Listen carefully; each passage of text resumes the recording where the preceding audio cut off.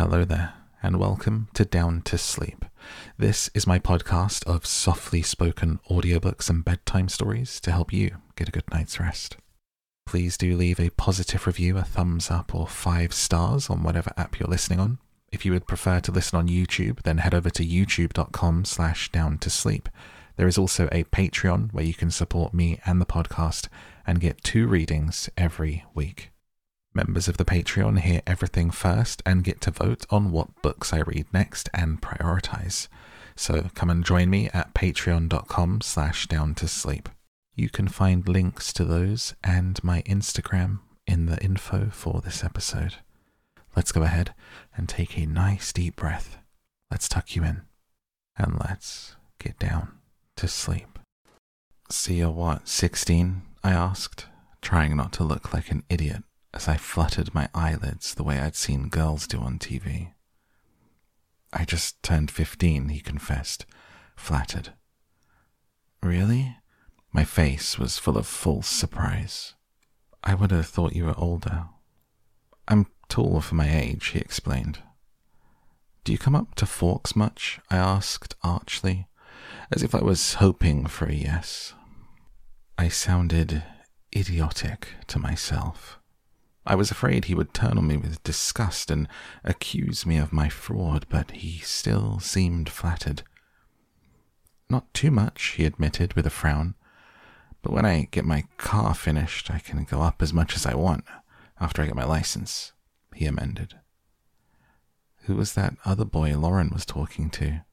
He seemed a little old to be hanging out with us. I purposefully lumped myself in with the youngsters, trying to make it clear that I preferred Jacob. That's Sam. He's 19, he informed me. What was that he was saying about the doctor's family?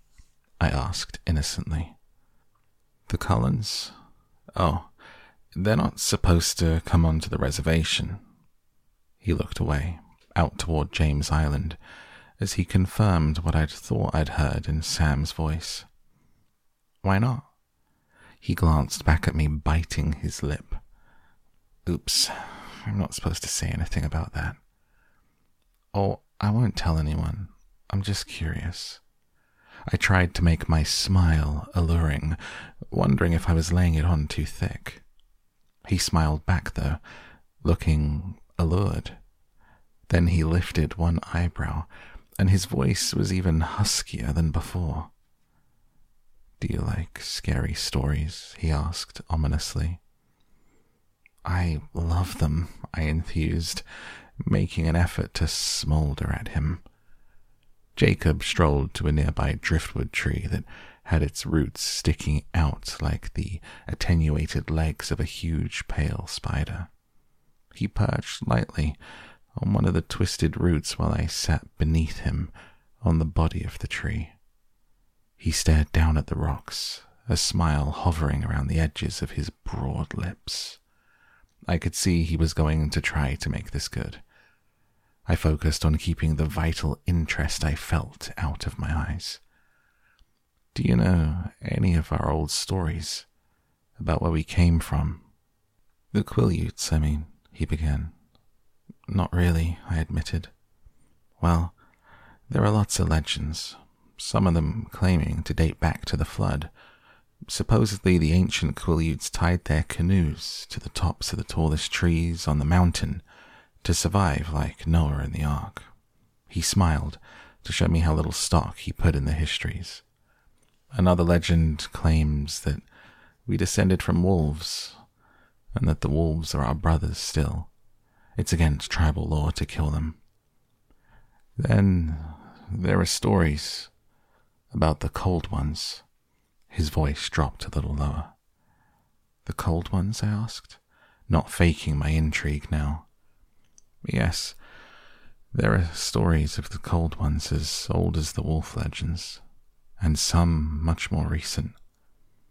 According to legend, my own great-grandfather knew some of them. He was the one who made the treaty that kept them off our land. He rolled his eyes.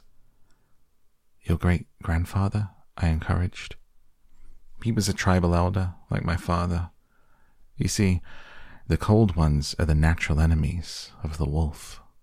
Well, not the wolf, really, but the wolves that turn into men, like our ancestors. You would call them werewolves. Werewolves have enemies? Only one.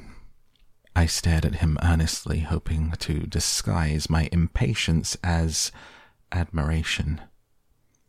So you see, Jacob continued, the Cold Ones are traditionally our enemies, but this pack that came to our territory during my great-grandfather's time was different. They didn't hunt the way others of their kind did. They weren't supposed to be dangerous to the tribe, so my great-grandfather made a truce with them. If they would promise to stay off our lands, we wouldn't expose them to the pale-faces. He winked at me. If they weren't dangerous, then why? I tried to understand, struggling not to let him see how seriously I was considering his ghost story. There's always a risk for humans to be around the Cold Ones, even if they're civilized like this clan was. You never know when they might get too hungry to resist. He deliberately worked a thick edge of menace into his tone. What do you mean, civilized? They claimed that they didn't hunt humans. They supposedly were somehow able to prey on animals instead. I tried to keep my voice casual. So how does it fit in with the Cullens? Are they like the Cold Ones your great-grandfather met? No, he paused dramatically. They are the same ones. He must have thought the expression on my face was fear inspired by his story. He smiled, pleased, and continued. There are more of them now.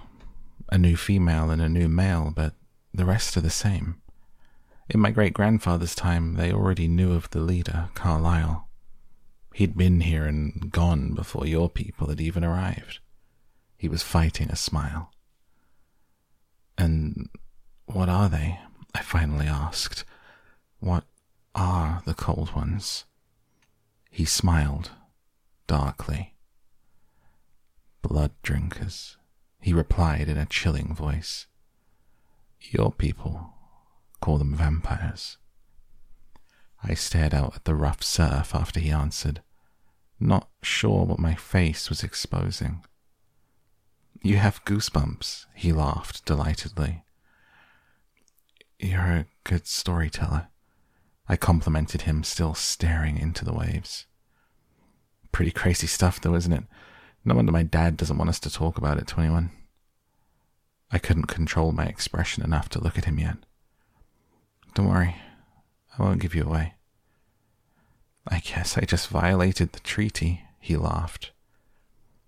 I'll take it to the grave, I promised, and then I shivered. Seriously though, don't say anything to Charlie. He was pretty mad at my dad when he heard that some of us weren't going to the hospital since Dr. Cullen started working there. I won't, of course not. So do you think we're a bunch of superstitious natives or what? He asked in a playful tone, but with a hint of worry. I still hadn't looked away from the ocean. I turned and smiled at him as normally as I could. No, I think you're very good at telling scary stories, though. I still have goosebumps, see? I held up my arm. Cool, he smiled. And then the sound of the beach rocks clattering against each other warned us that someone was approaching. Our heads snapped up at the same time to see Mike and Jessica about 50 yards away, walking toward us. There you are, Bella, Mike called in relief, waving his arm over his head. Is that your boyfriend? Jacob asked, alerted by the jealous edge in Mike's voice. I was surprised it was so obvious. No, definitely not, I whispered. I was tremendously grateful to Jacob and eager to make him as happy as possible. I winked at him, carefully turning away from Mike to do so. He smiled, elated by my inept flirting. So when I get my license, he began. You should come see me in Forks. We could hang out sometime. I felt guilty as I said this, knowing I had used him, but I really did like Jacob. He was someone I could easily be friends with. Mike had reached us now, with Jessica still a few paces back. I could see his eyes appraising Jacob and looking satisfied at his obvious youth. "Where have you been?" he asked, though the answer was right in front of him. Jacob was telling me some local stories, I volunteered. It was really interesting. I smiled at Jacob warmly and he grinned back. Well, Mike paused, carefully reassessing the situation as he watched our camaraderie. "We're packing up. It looks like it's going to rain soon." We all looked up at the glowering sky. It certainly did look like rain. "Okay," I jumped up. "I'm coming." "It was nice to see you again," Jacob said, and I could tell he was taunting Mike just a bit. It really was. "Next time Charlie comes down to see Billy, I'll come too," I promised. His grin stretched across his face. "That would be cool. And thanks," I added earnestly. I pulled up my hood as we tramped across the rocks toward the parking lot. A few drops were beginning to fall, making black spots on the stones where they landed. When we got to the Suburban, the others were already loading everything back in. I crawled into the back seat by Angela and Tyler, announcing I'd already had my turn in the shotgun position. Angela just stared out the window at the escalating storm, and Lauren twisted around in the middle seat to occupy Tyler's attention, so I could simply lay my head back on the seat, close my eyes, and try very hard not to think. Chapter 7. Nightmare. I told Charlie I had a lot of homework to do, that I didn't want anything to eat. There was a basketball game on that he was excited about, though of course I had no idea what was special about it, so he wasn't aware of anything unusual in my face or tone. Once in my room, I locked the door. I dug through my desk until I found my old headphones. I plugged them into my little CD player. I picked up a CD that Phil had given to me for Christmas. It was one of my favorite bands, but they used a little too much bass and shrieking for my tastes. I popped it into place and lay down on my bed. I put on the headphones, hit play, turned up the volume until it hurt my ears. I closed my eyes, but the light still intruded, so I added a pillow over the top half of my face. I concentrated very carefully on the music, trying to understand the lyrics, to unravel the complicated drum patterns. By the third time I'd listened through the CD, I knew all the words, to the choruses at least. I was surprised to find I really did like the band after all. Once I got past the blaring noise, I'd have to thank Phil again. And it worked. The shattering beats made it impossible for me to think, which was the whole purpose of the exercise. I listened to the CD again and again until I was singing along with all the songs, until finally I fell asleep. I opened my eyes to a familiar place, aware in some corner of my consciousness that I was dreaming.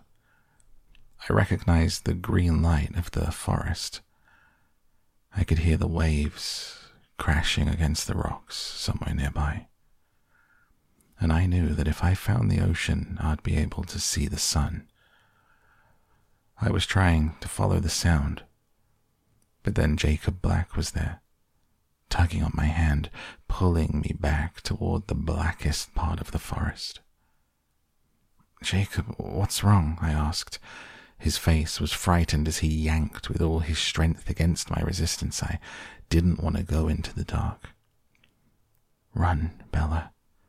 You have to run," he whispered, terrified. This way, Bella. I recognized Mike's voice calling out of the gloomy heart of the trees, but I couldn't see him. Why? I asked, still pulling against Jacob's grasp, desperate now to find the sun. But Jacob let go of my hand and yelped, suddenly shaking, falling to the dim forest floor. He twitched on the ground as I watched in horror. "Jacob," I screamed. But he was gone. In his place was a large red-brown wolf with black eyes. The wolf faced away from me, pointing toward the shore, the hair on the back of his shoulders bristling, low growls issuing from between his exposed fangs. "Bella, run," Mike cried out again from behind me, but I didn't turn. I was watching a light coming toward me from the beach, and then Edward stepped out from the trees, his skin faintly glowing, his eyes black and dangerous. He held up one hand and beckoned me to come to him. The wolf growled at my feet. I took a step forward toward Edward. He smiled then, and his teeth were sharp, pointed. "Trust me," he purred. I took another step. The wolf launched himself across the space between me and the vampire, fangs aiming for the jugular. "No," I screamed, wrenching upright out of my bed. My sudden movement caused the headphones to pull the CD player off the bedside table, and it clattered to the wooden floor. My light was still on, and I was sitting fully dressed on the bed, with my shoes on. I glanced, disoriented. At the clock on my dresser, it was 5:30 in the morning. I groaned, fell back, and rolled over onto my face, kicking off my boots. I was too uncomfortable to get anywhere near sleep, though. I rolled back over and unbuttoned my jeans, yanking them off awkwardly as I tried to stay horizontal. I could feel the braid in my hair, an uncomfortable ridge along the back of my skull. I turned onto my side and ripped the rubber band out, quickly combing through the plaits of my fingers. I pulled the pillow back over my eyes. It was all no use, of course. My subconscious had dredged up exactly the images that I had been trying so desperately to avoid. I was going to have to face them now. I sat up and my head spun for a minute as the blood flowed downward. First things first, I thought to myself, happy to put it off as long as possible. I grabbed my bathroom bag. The shower didn't last nearly as long as I hoped it would, though. Even taking the time to blow dry my hair, I was soon out of things to do in the bathroom. Wrapped in a towel, I crossed back to my room. I couldn't tell if Charlie was still asleep or if he had already left. I went to look out my window, and the cruiser was gone, fishing again. I dressed slowly, in my most comfy sweats, and then made my bed, something I never did. I couldn't put it off any longer. I went to my desk and switched on my old computer. I hated using the internet here. My modem was sadly outdated. My free service substandard. Just dialing up took so long that I decided to go get myself a bowl of cereal while I waited. I ate slowly, chewing each bite with care. When I was done, I washed the bowl and spoon, dried them, and put them away. My feet dragged as I climbed the stairs. I went to my CD player first, picking it up off the floor, placing it precisely in the center of the table. I pulled out the headphones and put them away in the desk drawer.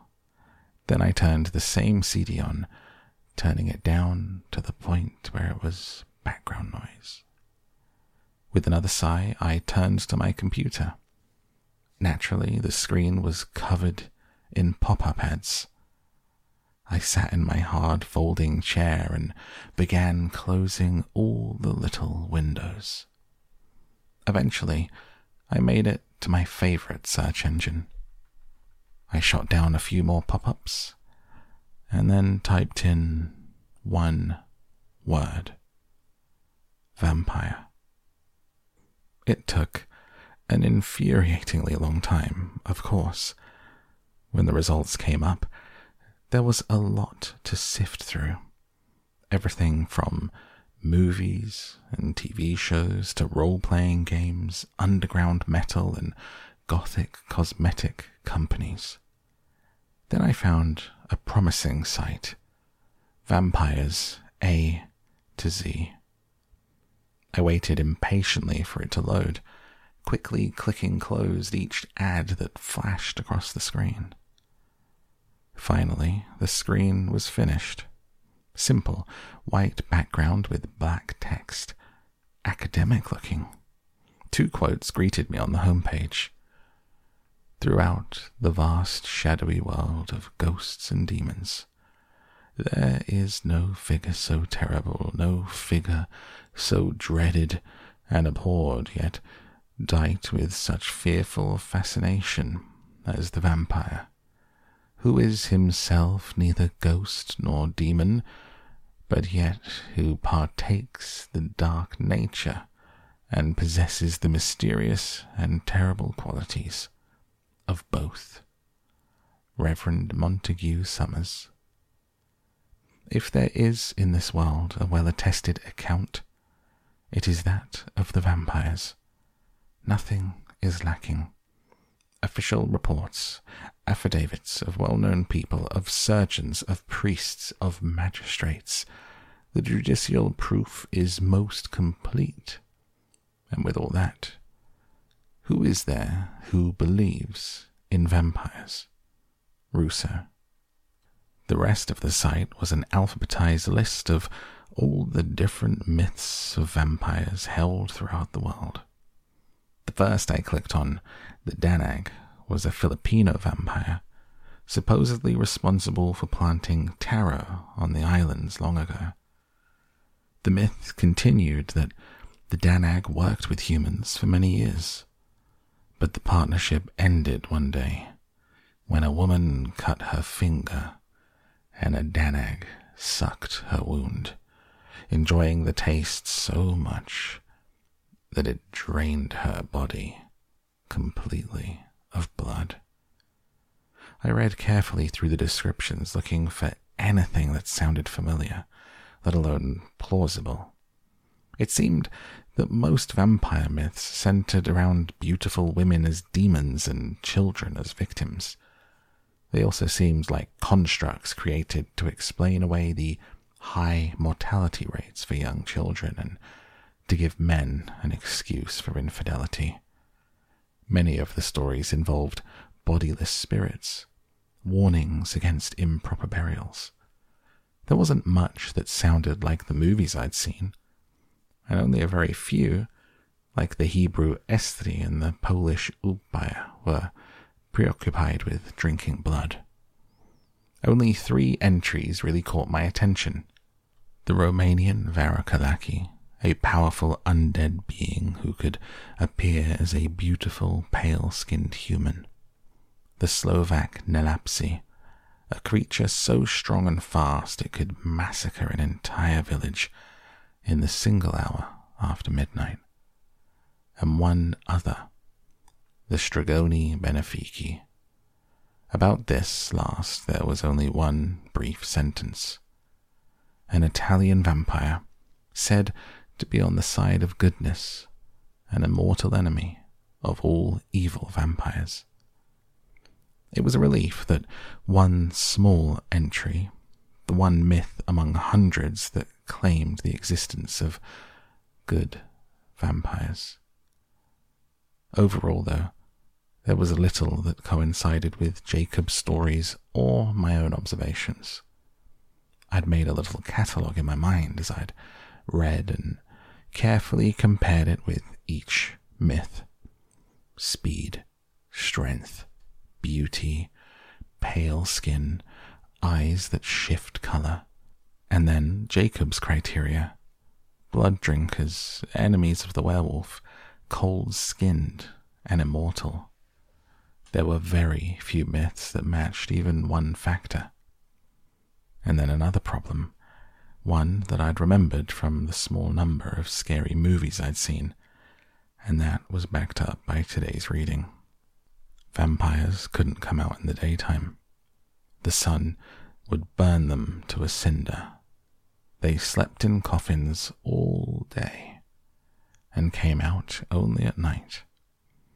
Aggravated, I snapped off the computer's main power switch, not waiting to shut things down properly. Through my irritation, I felt overwhelming embarrassment. It was all so stupid. I was sitting in my room, researching vampires. What was wrong with me? I decided that most of the blame belonged on the doorstep of the town of Forks, and the entire sodden Olympic Peninsula for that matter. I had to get out of the house, but there was nowhere I wanted to go that didn't involve a 3-day drive. I pulled on my boots anyway, unclear where I was headed, and went downstairs. I shrugged into my raincoat without checking the weather and stomped out the door. It was overcast, but not raining yet. I ignore my truck and start east on foot, angling across Charlie's yard toward the ever-encroaching forest. It didn't take long till I was deep enough for the house and the road to be invisible, for the only sound to be the squish of the damp earth under my feet and the sudden cries of the jays.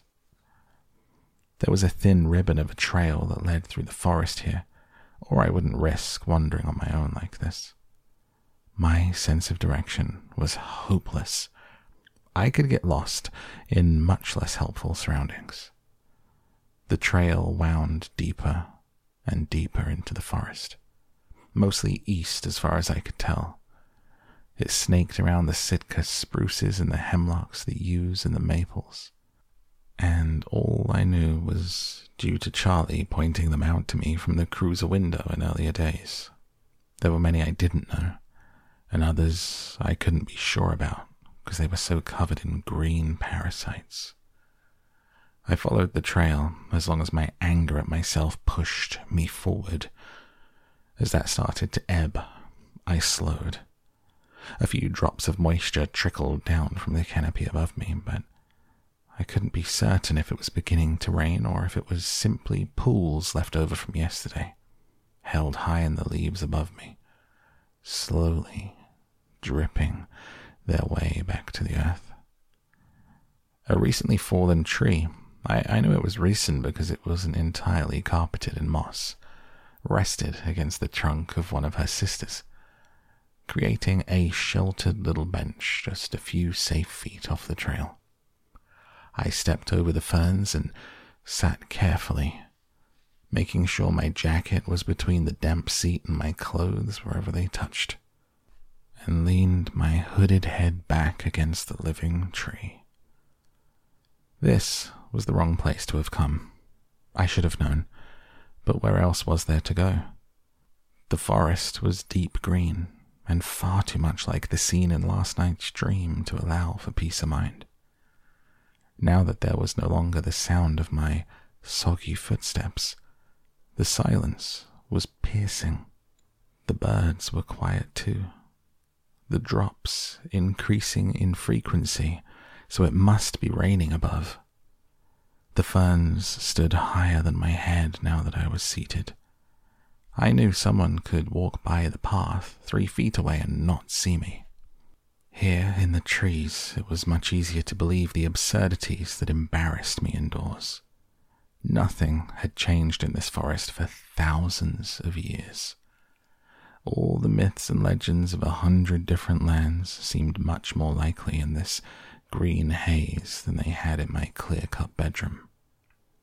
I forced myself to focus on the two most vital questions I had to answer, but I did so unwillingly. First, I had to decide if it was possible that what Jacob had said about the Cullens could be true. Immediately, my mind responded with a resounding negative. It was silly and morbid to entertain such ridiculous notions. But what then? I asked myself.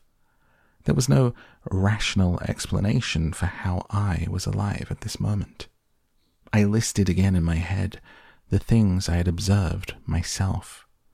The impossible speed and strength, the eye color shifting from black to gold and back again, the inhuman beauty, the pale, frigid skin, and more small things that registered slowly how they never seemed to eat, the disturbing grace with which they moved, and the way he sometimes spoke, with unfamiliar cadences and phrases that better fit the style of a turn-of-the-century novel than that of a 21st century classroom. He had skipped class the day we'd done blood typing. He hadn't said no to the beach trip till he heard where we were going. He seemed to know what everyone around him was thinking, except me. He had told me he was the villain. Dangerous. Could the Cullens be vampires? Well, they were something outside the possibility of rational justification was taking place in front of my incredulous eyes. Whether it be Jacob's cold ones or my own superhero theory, Edward Cullen was not human. He was something more. So then maybe that would have to be my answer, for now. And then the most important question of all. What was I going to do if it was true?